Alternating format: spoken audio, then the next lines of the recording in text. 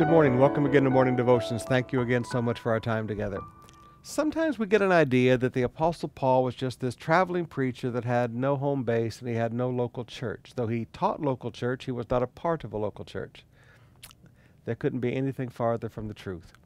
From the time that Barnabas went and got Paul and brought him down and he joined the staff in Antioch, for most of Paul's life, Paul's home church was Antioch. I want to read you just one verse, well, maybe two verses. Verse 27 and verse 28 of Acts 14.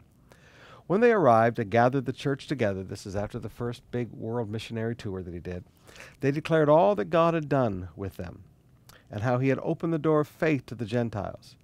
And they remained no little time with the disciples.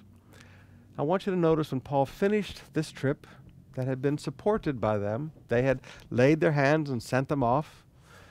Now Paul finished that first trip up through the Galatian peninsula and he came back, started a lot of churches, and now he came back to his own church and he gathered the people together and he was accountable. He sat down and reported to them. Paul was not above accountability. He sat down and reported to them everything that God had done and this great door of faith to the Gentiles, the controversial thing. He sat down and explained it all. And then I like what one translation says in verse 28, and he stayed there a long time. Yeah, that was his home church.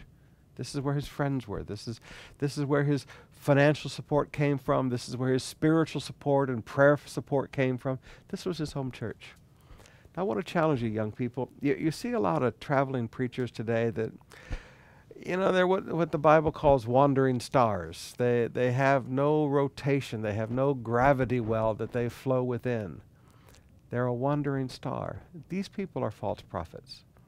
True men and women of God have a local church that are responsible for them, that pray for them, that hold them accountable for things. This is what local church is all about.